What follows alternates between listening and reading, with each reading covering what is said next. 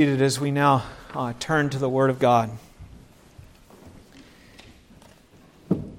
So we have, as you can see, if we've reversed our afternoon and our morning services, and what we're attempting to do here is to be able to have a live preaching with the Mark service, both here and in Halifax. And in order to do that, those services are at different times. They have to be if I'm going to be preaching at both of them. So we're doing this schedule now. And you can let us know what you think of this schedule. I know it's a little different, a few things to adjust. But that's what we're looking at, and whether we continue this or not, we'll be evaluating that in the future for how it affects different ones of us. So that means then that we're doing our catechism sermon this afternoon. You can already see that we're following that afternoon format. Very interestingly, we're doing it on the benefits of redemption. And the passage that I have used to teach on this in the past, to preach on this, is Colossians 1. And I find that kind of interesting because I saw in the order of worship when Martin was here that he preached on Colossians 1. And I thought about it, and I thought, okay, well, that is actually beneficial. There was a time when I had a week when I was a fairly new Christian that I heard, I think it was 5 sermons from 5 different preachers in 1 week. It was a little over a week. It included 2 Sundays on 1 Kings 18. So I've never forgotten that 1 Kings 18, choose this day whom you will serve. If the Lord is God, then serve Him. If Baal, then serve Him. It's the Mount Carmel event with Elijah. And I went to a camp that week, and I went to a special meeting in the middle of the week, and we had a guest preacher, and then our regular preacher preached on that the next Sunday, and not knowing.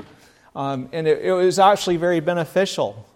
The Word of God is so rich, and we can hear the same passage preached multiple times by different people, and it will always be beneficial to us. So I never looked at what Martin, I haven't listened to the sermon that he preached yet, or even seen the outline. So, but I'm sure it will be quite different too, because I am actually using it as a springboard for teaching on the catechism rather than doing an exposition per se of the text. So we'll be looking at many things in Colossians 1 as we go forward today. We've come to a new subdivision in the Shorter Catechism. You'll remember that in questions 20 through 22, we saw that God, by His grace, did not leave us to perish in our sins, but He sent His Son to be our Redeemer. We saw how He who is fully God came in human form in order to redeem us. There's no Redeemer that could be more suitable than that. There's no one that could even be a Redeemer apart from the Son of God having become flesh. Then in questions 23 through 28, we looked at the work that He was given to do, that Redeemer. What was the work that He was given to do in order that He might redeem us? He was given the office of a prophet, of a priest, and of a king. And we saw that He was given those offices to fulfill in both His humiliation, when He came here and dwelt among us in lowliness, and in His exaltation, as He ascended up to the right hand of God, and now by His power He calls nations to Himself. He raises kings and puts them down. He was actually always doing that. Even when He was here humbly in the earth as the Son of God, He was still maintaining all those kingdoms and doing according to His will. But in humiliation and in exaltation, He is prophet, He is priest, He is king, all the things that are needed for our salvation. And then most recently with questions 29 through 31, you remember we looked at how does this salvation that this Redeemer accomplished for us and all the work that He did, how does He get that to us so that we are able to receive that salvation? And of course we know that it's by faith, but how does that faith come to us? We saw that it was by the working of the Holy Spirit. And we looked at the different ways, like the effectual calling and how that works to connect us by faith to all that Christ has done, so that trusting in Him we might have eternal life. Today, we come to this new subsection, I guess you could call it, that deals with the benefits we retain, that we obtain from Christ's redemptive work when we're those who receive that work. So first, we're going to look at the benefits that we receive in this life. Okay, that's how our catechism is structured. That'll be questions 32 through 36. So today will be question 32 that introduces that.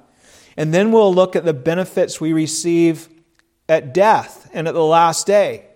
And that will be questions 37 and 38. After that, we come to the section on the commandments of God and the law of God and how it is used in our lives.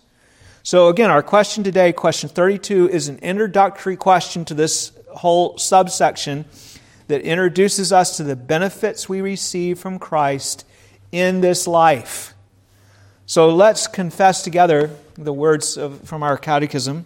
Question 32, what benefits do they that are effectually called partake of in this life?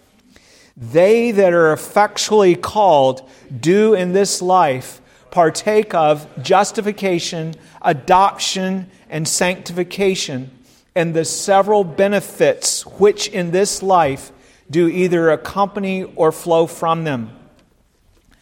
Now, I've often pointed out to you that in today's church, there is a tendency to place too little emphasis on eternal things. We don't stress having an eternal perspective. Too many people are living for what God will do for them right now, today, in this world. But this section that we're in here is about what He does for us now in this world. What are the benefits that we have in this life? And these are extremely important. So we don't mean to say in emphasizing having an eternal perspective. We mean we're looking at things of the Lord and not just things of the earth, which include all of these things that we have now as those who are already seated with Christ in the heavenly places.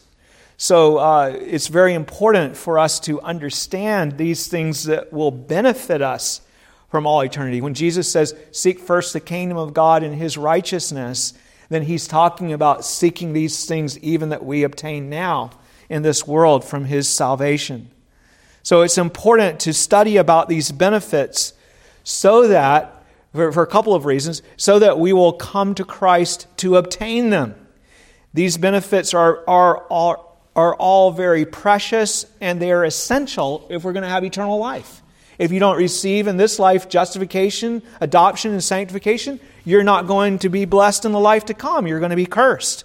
So it's very important. We'll fight the good fight of faith and lay hold of eternal life if we realize that these things are here for us now and that we're to obtain them.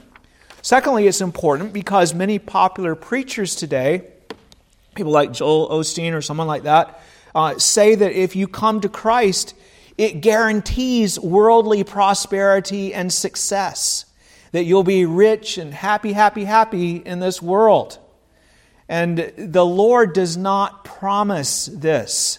Instead, He promises that things that are far better, things like justification, adoption, and sanctification, assurance of God's love, peace of conscience, joy in the Holy Spirit, increase of God's grace, and perseverance in grace to the end.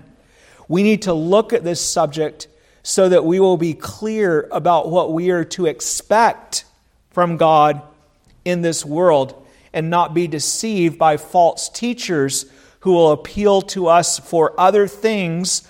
One of the most popular ones, for example, besides wealth and prosperity, is building up of our own self-esteem, things like that. That's what God's work is all about in this world. It's not what His work is all about in this world.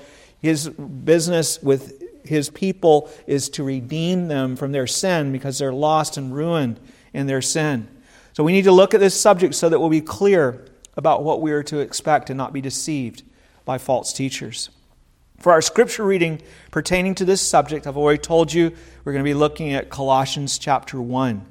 This passage is very suitable because in the book of Colossians, Paul speaks in particular of what we have in Jesus Christ.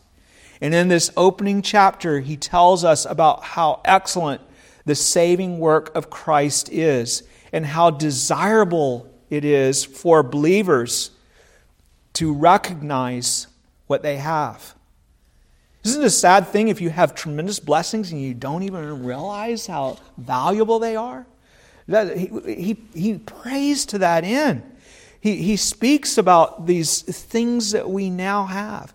When you get to chapter 2, he denounces things that people wrongly look to instead of Christ. Some of those things that I was just referring to. Things that keep them from seeing the excellence of Christ. Because they're looking at these other things instead. And then in chapters 3 and 4, he speaks about how we ought to live for Christ.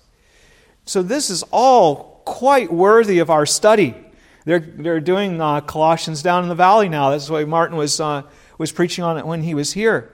But chapter 1 is very suited for the subject that we're looking at today. And that's all that we'll be doing in Colossians at this time, where Paul simply lays out the benefits that we have from Christ as our Redeemer.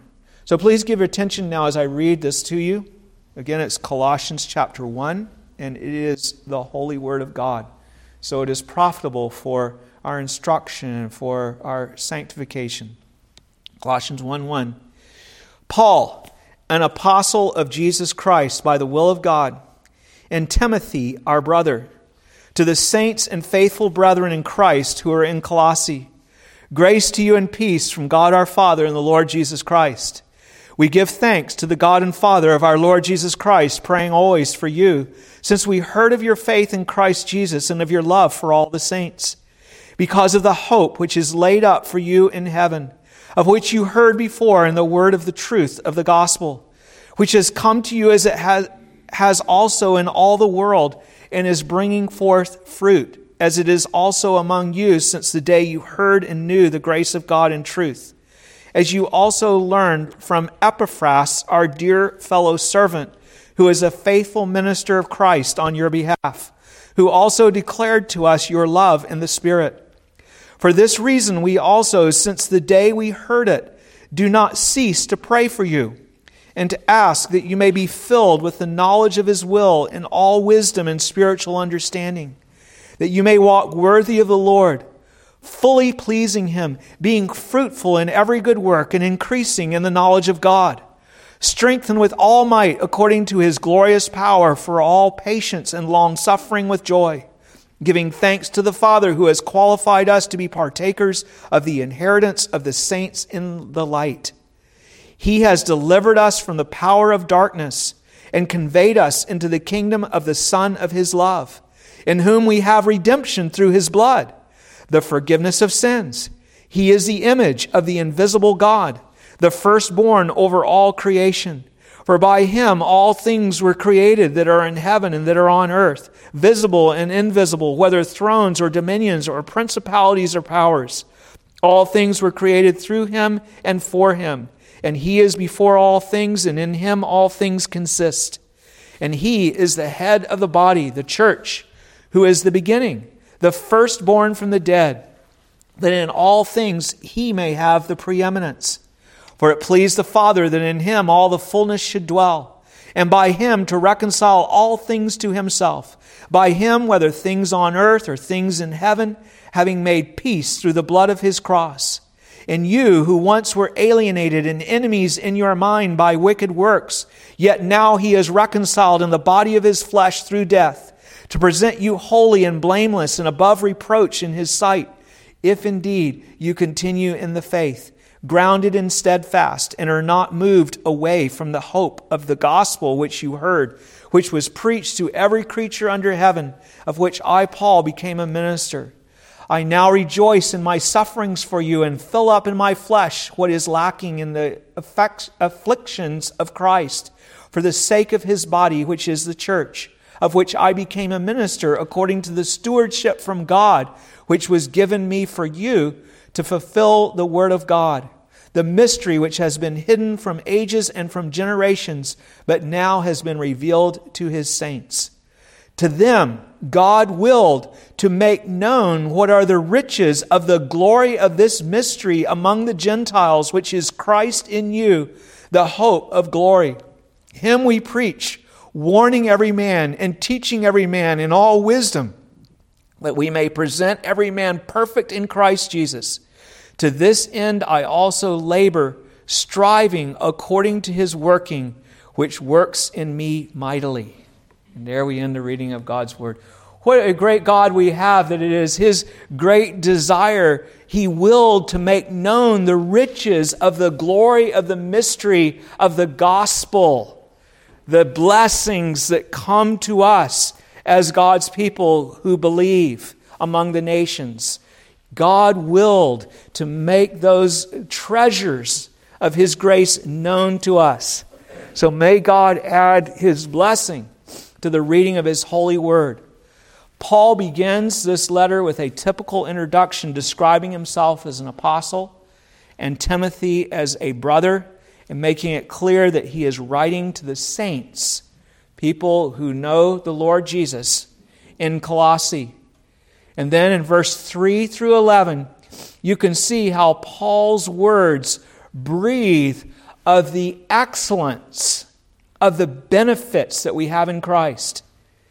The benefits that these disciples received filled Paul and Timothy with gratitude. They were very thankful for what God had done in these people. You know how it is. We were just talking before the service about a couple of people that are receiving the Word of God and welcoming it. And what a delight it is when you see that. Lori was talking about Dora, her mother-in-law, and to see her hunger for the Word. And we mentioned a man that's attending church in Halifax that is seeking the Lord. What a blessing it is. The benefits that then filled Paul with thanksgiving and Timothy. They knew that the change in the Colossians' lives had come from Almighty God by His divine power and working. They were all the more thankful because God was doing the same thing in other parts of the world as well. And they were sometimes even involved in those other places. That's what they speak of in verse 6, that's happening in the other places too. The change in their lives, in these disciples' lives, was a change in this life, you see, that could be observed. It wasn't a change only that was in the life to come, but right here, right now in this world, these people had been transformed. Epaphras had seen what God had done and had reported it to Paul and Timothy.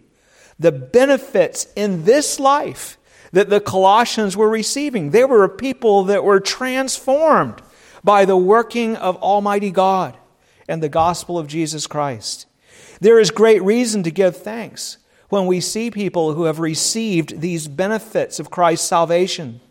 Paul almost always tells those that he writes to how thankful he is for all of the benefits and the blessings that he sees in their lives. He doesn't do this in Galatians or 2 Corinthians. He does it in most other places. Why not those? Probably because he was concerned that they were, in fact, rejecting the grace of God. He was writing to rebuke them. But ordinarily, it is something that is included in his letters. You also should be, but I say that to say that Paul doesn't just say this as a matter of course. You know how people will get up to give a speech and they always say something positive or whatever just because they're supposed to, even if there's nothing positive to say. They make something up. Paul doesn't do that. When he writes to the Galatians, he says, I'm grieved about you. You're in trouble. You're not going in the right path. So when he says, you receive these tremendous blessings at Colossae, and we give thanks for what God is doing there, it's real. You also should be thankful when you see such benefits in the lives of God's people. Without them, just think where the people would be that have received the blessings. I mean, where would you be without the gospel and without the blessings of Jesus Christ? I'm sure that I would have had at least one failed marriage by now, if not a lot more. I can't imagine that anybody would be patient to live with me unless they know Christ. And God is very, very faithful to us in the way that He works. The people would be without God and without hope in the world. If we didn't have the blessing of salvation, that's the greatest thing. We'd be estranged from Him. We'd be cut off. We'd be headed for eternal ruin. And not just ruin, but eternal ruin. Sometimes you see people's lives that are all messed up in this world. But we're talking about eternal ruin that goes on forever. But what a cause for thanksgiving when we see someone coming or that has come and has received the blessings of salvation that God gives. There is in verse 5, it says, hope laid up for them in heaven. It's an eternal thing. Do you give thanks for this? Do you give thanks for how God's grace has come to you and to your children, to the other members in our church, to Christians all over the world? You know, it's a good thing, like if you pray for the people in the church, and you should be doing that in our congregation, as you maybe have a list of names that you go through at different times, and to give thanks for them when you pray for them. If you don't do that, then why don't you start doing it? Just looking at them or hearing about them should make you thankful. And look, not only did Paul and Timothy give thanks when they heard that these folks had the fruit of new life in Christ, they also pray in verses 9 through 11 that the Colossians will enjoy even more of the benefits of salvation in this life. They say that they pray for this without ceasing. These benefits are much more important than any physical health or wealth or safety for the saints in Colossae. And so it is a constant matter of their prayer. These wonderful benefits can be increased as well. They're not stagnant. We look to see Christians grow. Not that we can be more justified or more adopted than we already are, but that we can grow in our understanding of what it means to be justified and to be adopted and to live out the reality of those benefits in a more real way. We can live in gratitude for forgiveness and that would change our whole attitude toward other people, and in the joy of sonship, which will give us a hope that will carry us through trials and afflictions of every sort. So Paul and Timothy pray for such an increase. And then, of course, we can be more holy. That's the one where there is really visible increase, that we grow, we're sanctified, and we grow more and more like Christ in this life. We should pray for these benefits right now that our brothers and sisters and ourselves would have. Look at how Paul and Timothy speak of the increase they're praying for. Increase that will come to the Colossians in this life.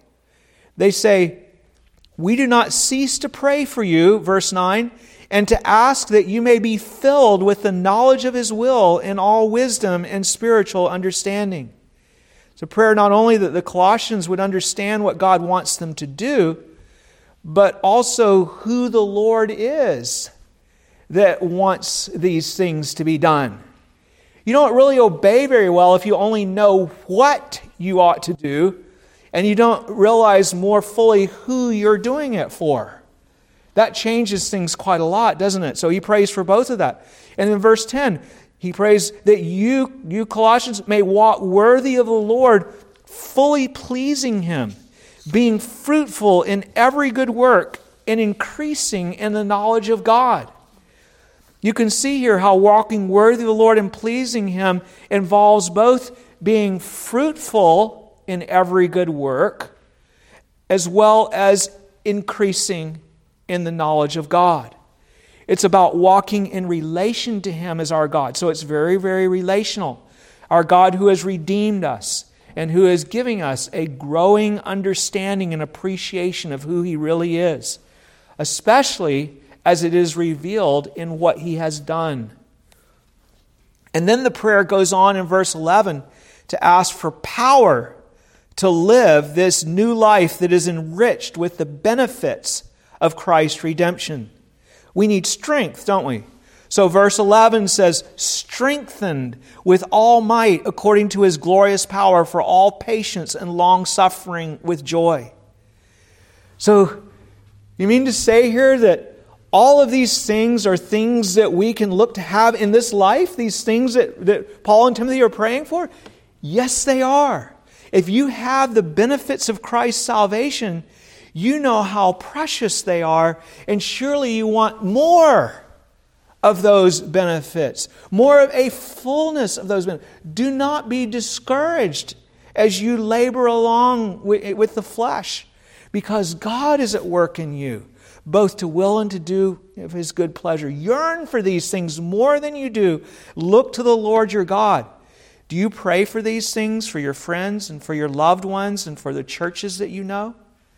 So you see, you give thanks for these benefits, and then you pray for an increase of these benefits because they're so precious and they're so valuable.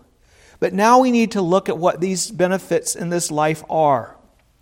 We've already seen that they are justification, adoption, and sanctification, as well as the benefits that go along with these in our catechism question. But now I want to explore each of these, the three principal ones, in an overview fashion.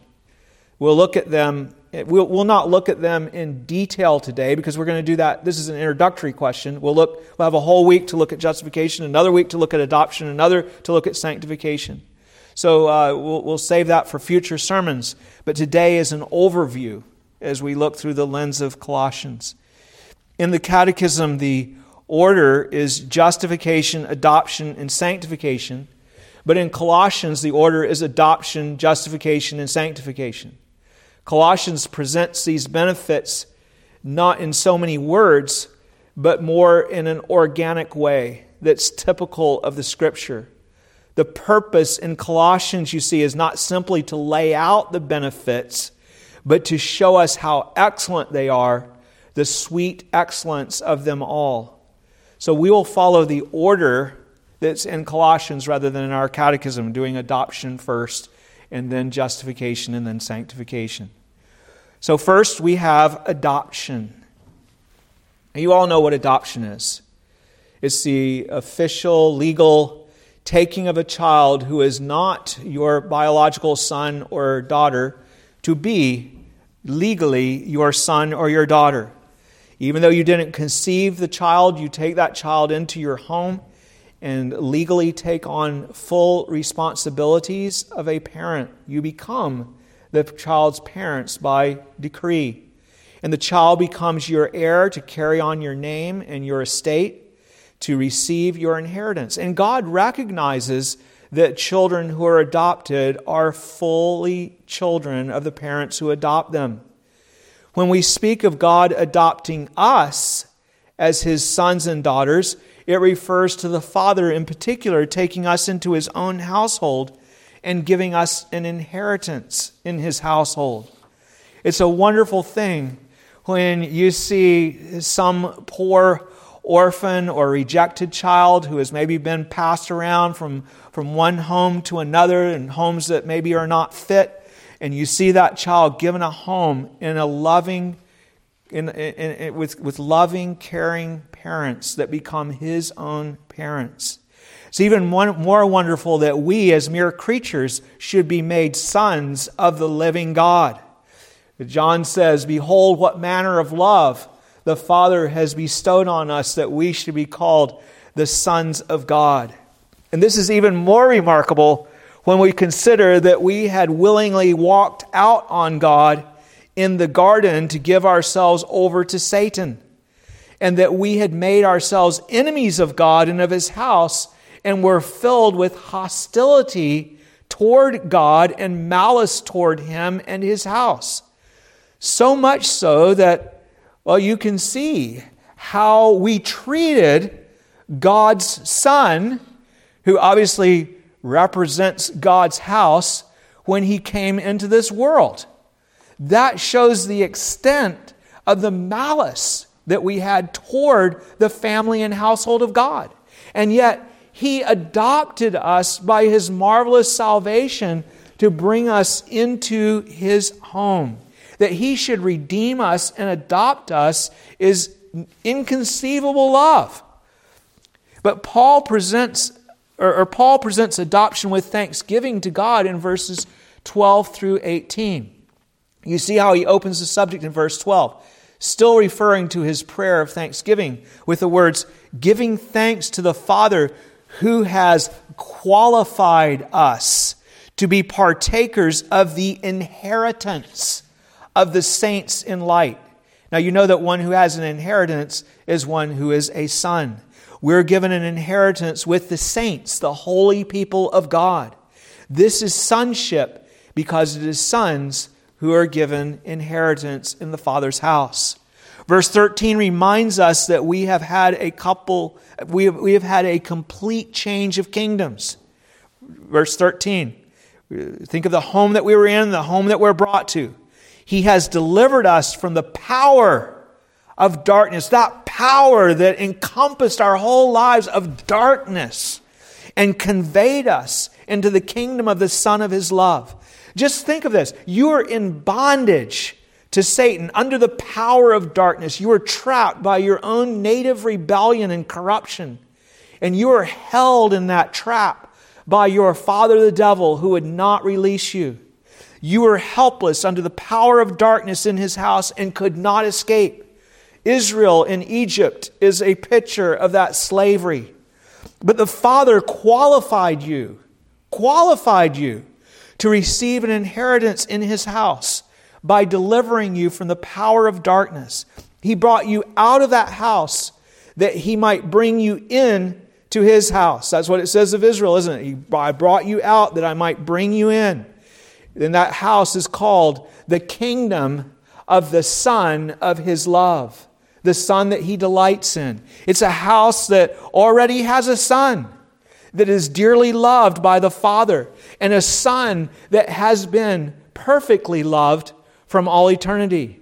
It's a wonderful house where there is mutual love and affection, and where there is beautiful order and harmony, where all things are done well. You are so unfit to live in this house, so unsuited to live in this house, so unable to escape from the devil's house, but the Lord rescued you. Verse 14 explains how He qualified you for adoption. For context, I'll read it with verse 13. He has delivered us from the power of darkness and conveyed us into the kingdom of the Son of His love, in whom we have redemption through His blood, the forgiveness of sins. It is by redemption of Jesus Christ, who is the Son of His love. This is extraordinary.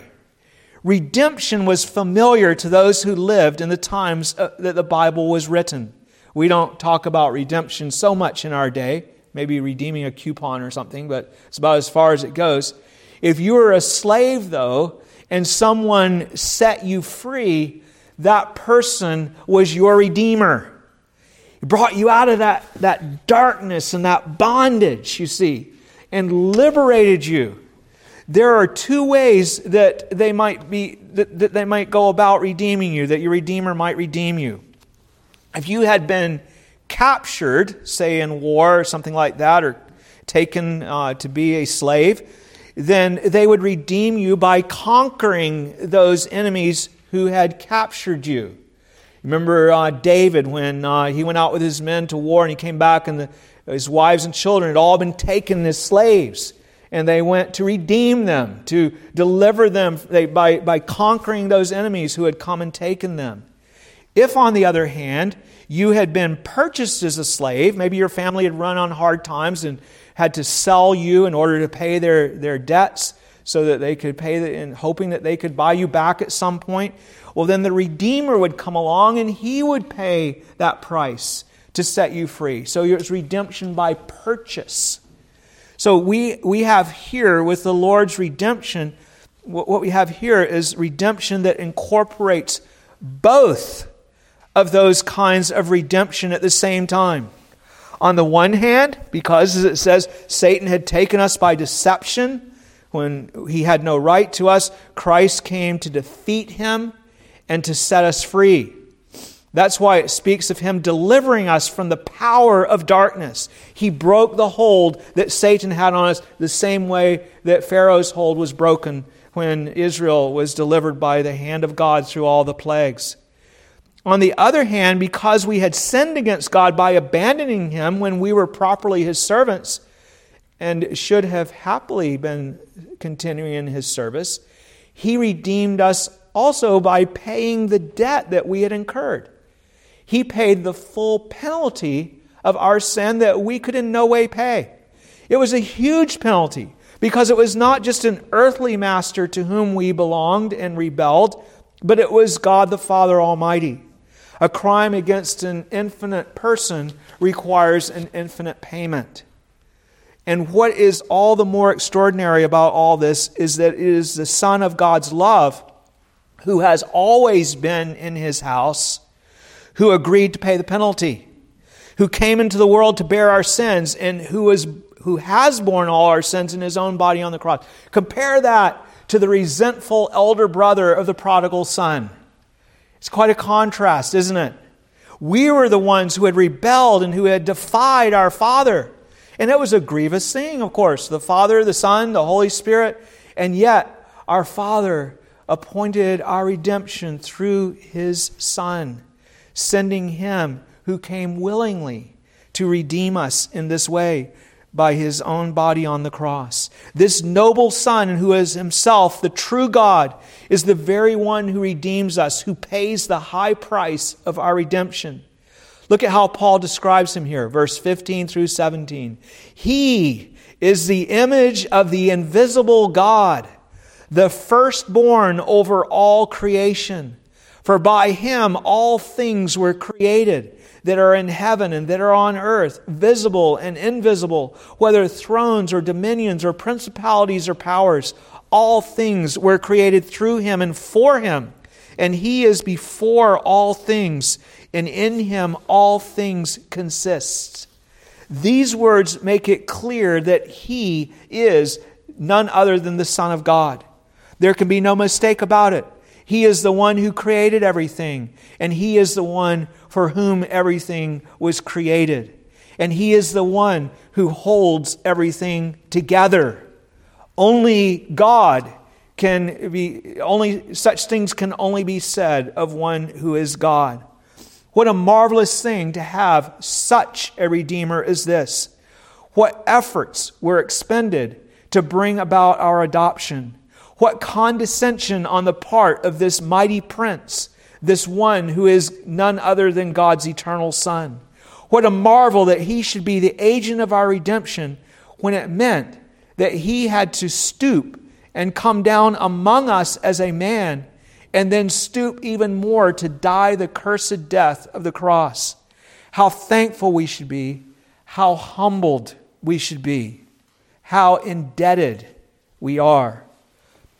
And now we must move on to look at the next benefit that we are given in this life, the benefit of justification.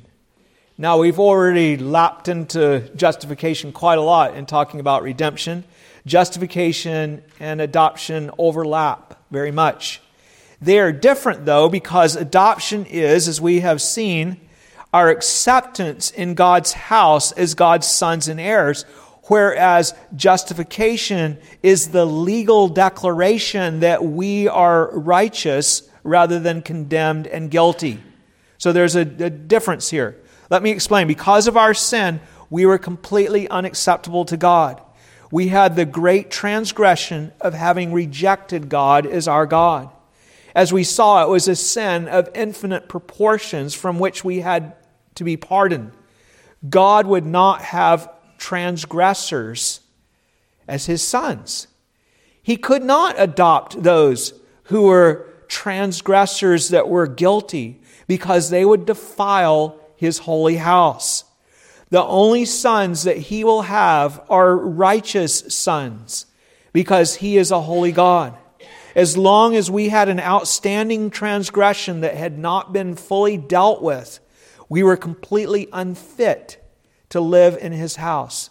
There was something standing against us. What is more, God's sons must not only be free of transgression, they must also be noble sons. Sons who are worthy. Sons of the highest merit who have met all that God requires of them. Even if we had not rejected Him as our God, we had not lived for Him as our God. We had not shown the obedience to Him and the service to Him that is required of someone who is going to be a son in the house of God. To summarize, you might say that we were both supremely guilty and supremely lacking in the merit that was required to be God's son at the same time. So we were supremely guilty and supremely lacking. Therefore, we needed to be justified, which means not just to be no longer guilty, but also to have the required merit to live in God's house. Not just in a neutral place, you might say, where all the sin was covered, but also brought to have that virtue that is called for in a legal way. So somehow we needed to be made righteous. Somehow our sin debt had to be fully paid. Full punishment had to be given to that sin. Somehow we had to obtain merit that is required of God's sons. But it is in Jesus Christ, the Redeemer, that we have redemption. We could not meet the requirement either of paying the debt or attaining the merit God requires. So Jesus did that for us as our representative.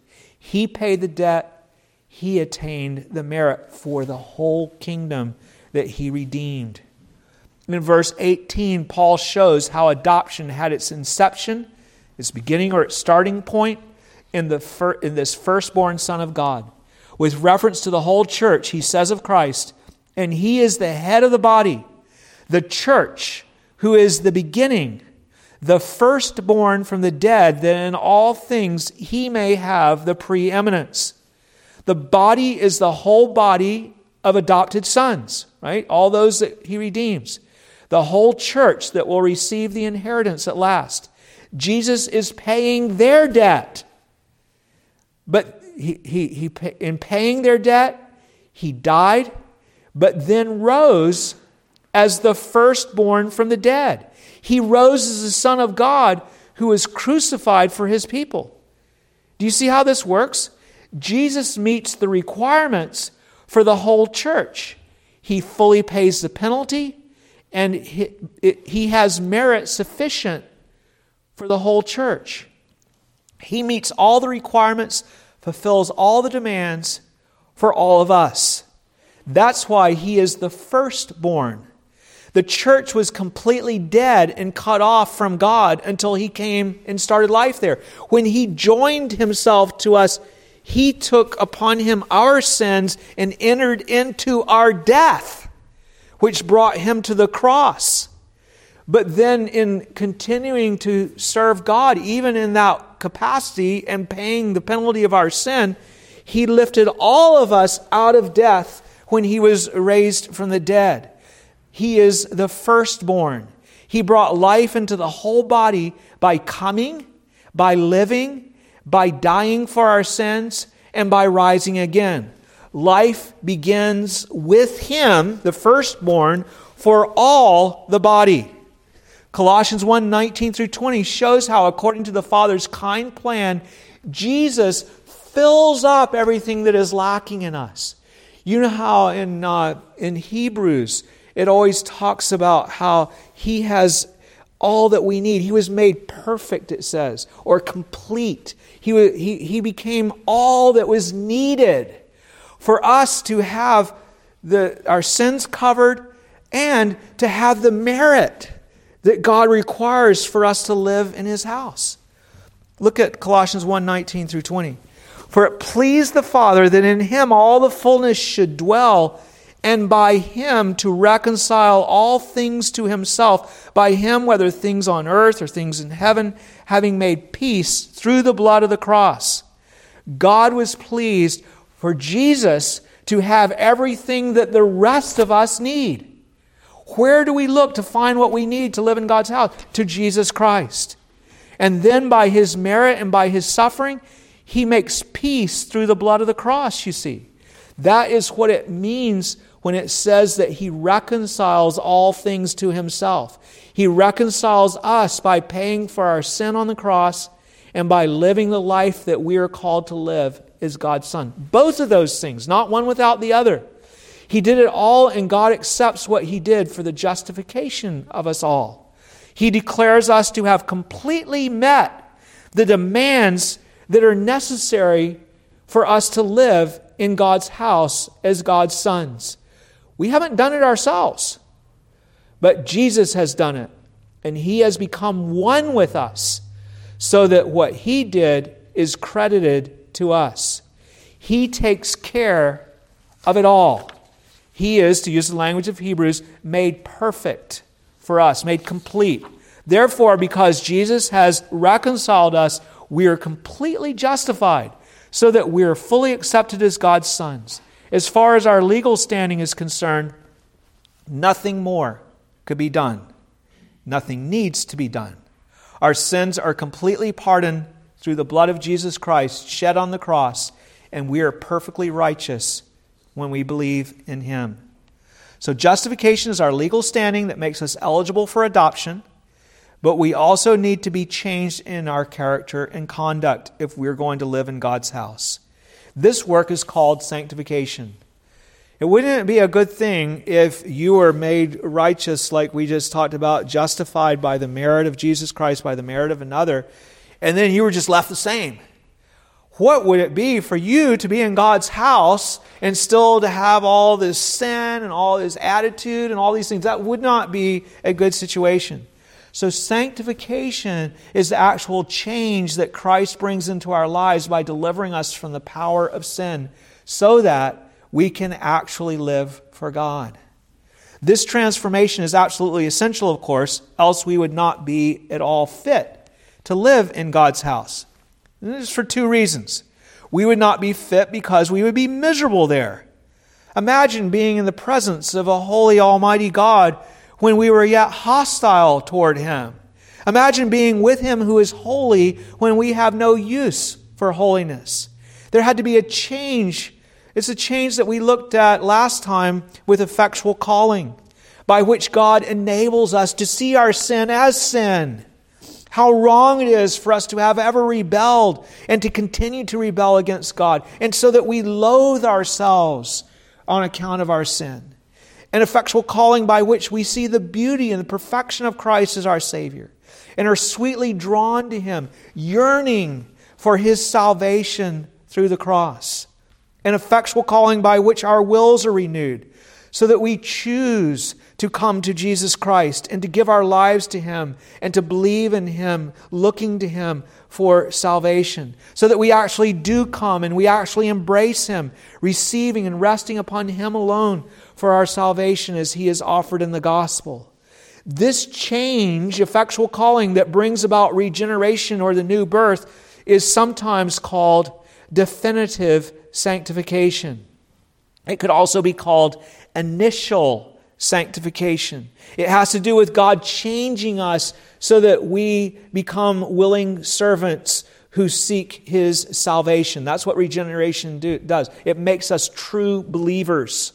We have seen this change in our previous 3 sermons, which were about how Christ's saving work is applied to us. But all who experience effectual calling or this definitive sanctification will readily testify that though they have come to serve Christ, and it is a complete change, they're completely renewed. They weren't serving Christ, and now they are. They weren't looking for salvation, and now they are. It's a complete, definitive change from this to this. But all who have that will testify that they come short of what is called for in heaven. They come short of the glory of God. They're still not fit to live in the glory of God's household in eternity. We're not fit to live in God's house because sin is still present with us. But one of the great benefits that we have in Christ in this life is that He begins to change us, which gives us hope. What we call progressive sanctification. Having changed us initially, definitive sanctification, our Lord continues His work in us to make us more and more holy, progressive sanctification. We become more and more like Jesus by progressive sanctification. And to us is promised, not in this life, but at death, final sanctification. That's the third kind of sanctification. Final sanctification is the completion of the transformation when sin is completely eradicated and we become perfectly holy. It's also called glorification. We will look at this in time. But for today, as our present subject is the benefits that we have from Christ's redemption in this life, our focus is simply on definitive and progressive sanctification, by which we are being prepared for glory in this life, prepared to live in God's house. So sanctification is presented to us in Colossians 1 also. In verse 21 through 22, the whole work of sanctification, from definitive sanctification to final sanctification, is spoken of. Let's walk through it, beginning with verse 21. And you, who once were alienated and enemies in your mind by wicked works, yet now He has reconciled. So this isn't talking about the problem of us being legally cut off from God because of our sin, guilty in that way. This is talking about us hating God, alienated by our wicked works. And now He's changed us. He's reconciled us. We wanted nothing to do with God. We were alienated by sin and didn't love the true God. That's why people make up idols, because they don't like God. And you see, until Christ redeems us, we don't want the true God. We want a substitute. But you see that Paul tells the Colossians they have received this great benefit of reconciliation. They've been changed from being those who reject God with malice to those who serve God in love. Paul goes on in verse 22 to explain more about how Christ has reconciled us. Yet now you are reconciled, in verse 22, in the body of His flesh through death, to present you holy and blameless and above reproach in His sight. That's the goal, isn't it? A work that He does that makes us holy and blameless and above reproach in His sight. Not just legally, positionally so, but actually so. When we are brought into His body by effectual calling, He then works in us that He might at last present us as His bride, without spot, holy, blameless, above reproach in God's sight. Not just in the sight of other people, which can be pretty artificial, but in God's sight, who sees right down to the heart. He does this work called sanctification that actually makes us holy. That work is begun in this life. And verse 23 tells you get to enjoy this benefit and all the other benefits of salvation if you simply continue trusting in Jesus Christ. All you have to do is keep on looking to Him for your salvation, which you will do if you are truly in Him. He says, verse 23, if indeed, okay, this is all going to come out. You're going to be presented holy before God and blameless and above reproach. If indeed you continue in the faith. If you're not in faith, there's no hope. If you're not trusting in Christ, there's no hope. If indeed you continue in the faith, grounded and steadfast, and are not moved away from the hope of the gospel which you heard, which was preached to every creature under heaven. Not everyone believed, but it was preached, of which I, Paul, became a minister. Do you see? It is the gospel that is preached, that Christ came and died for sins so that we might be reconciled to God, and that if we believe in Him, we will receive the inheritance, complete justification and sanctification. As Paul sums it up in verse 27, our hope of glory is that Christ is in us. That's what gives us the hope. I can't do this. I can't save myself. But the benefits come from trusting in Him who can save. We haven't time to look at it in detail, but Paul explains that as a minister, he fully exerts himself with the goal of seeing disciples brought to this perfection that he has talked about, where they're holy and blameless and above reproach in the very sight of God. Verse 28 through 29, he says of Christ, Him we preach. This is how Paul does this work, so that we continue in the faith, believing the gospel. He keeps preaching the gospel. He says, Him, Jesus, we preach, warning every man and teaching every man in all wisdom, that we may do what? Present every man perfect in Christ Jesus, that everyone may reach that goal of being holy and without blame before God. That we may present every man perfect in Christ Jesus. Paul says, to this end I also labor, striving according to His working which works in me mightily. So Paul says, I can't do this work of the ministry either. I do it by the grace of God, and the work that's done is by the grace of God. And the whole work is that I as a minister and you as those who receive the Word are told to look to Christ. We trust in Christ. We look to Him to bring about this saving work. Paul earnestly preaches Christ because it is only through faith in Him that anyone has these benefits that bring us to glory. It is as ministers preach Jesus and disciples trust in Him that those disciples are brought to perfection in Christ Jesus.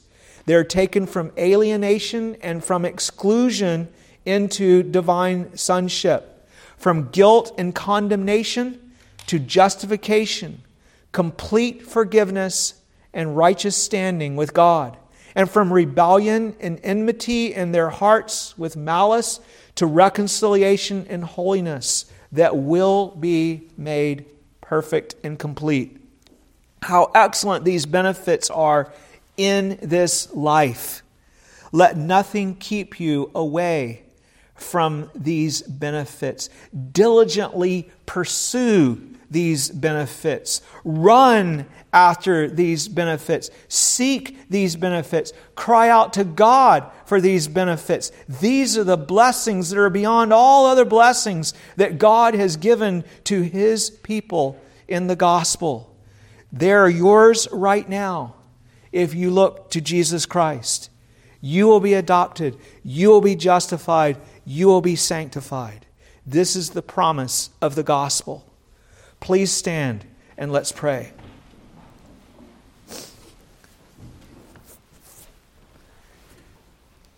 Gracious Heavenly Father, we remember how Paul began these words to the Colossians. It was with thanksgiving. How glad he was to see that there were people who had received the treasure of the gospel. Father, there is nothing that can be compared with the blessing of the gospel. Oh Lord, if only we believed that. If only we had a sense of the value and the benefit of what we have received by Christ Jesus. Oh Lord, we confess that we are dull in our understanding. Have mercy upon us, O Lord, and help us, as the apostle also prays, that we will grow in our understanding of what you have done, in our knowledge of Christ, and of the blessings that we have through Him as our Redeemer. Father, we pray that more and more we would come to cherish this salvation, for we know that things will be much better for us if we do, that all of our problems in this world will seem a very little thing.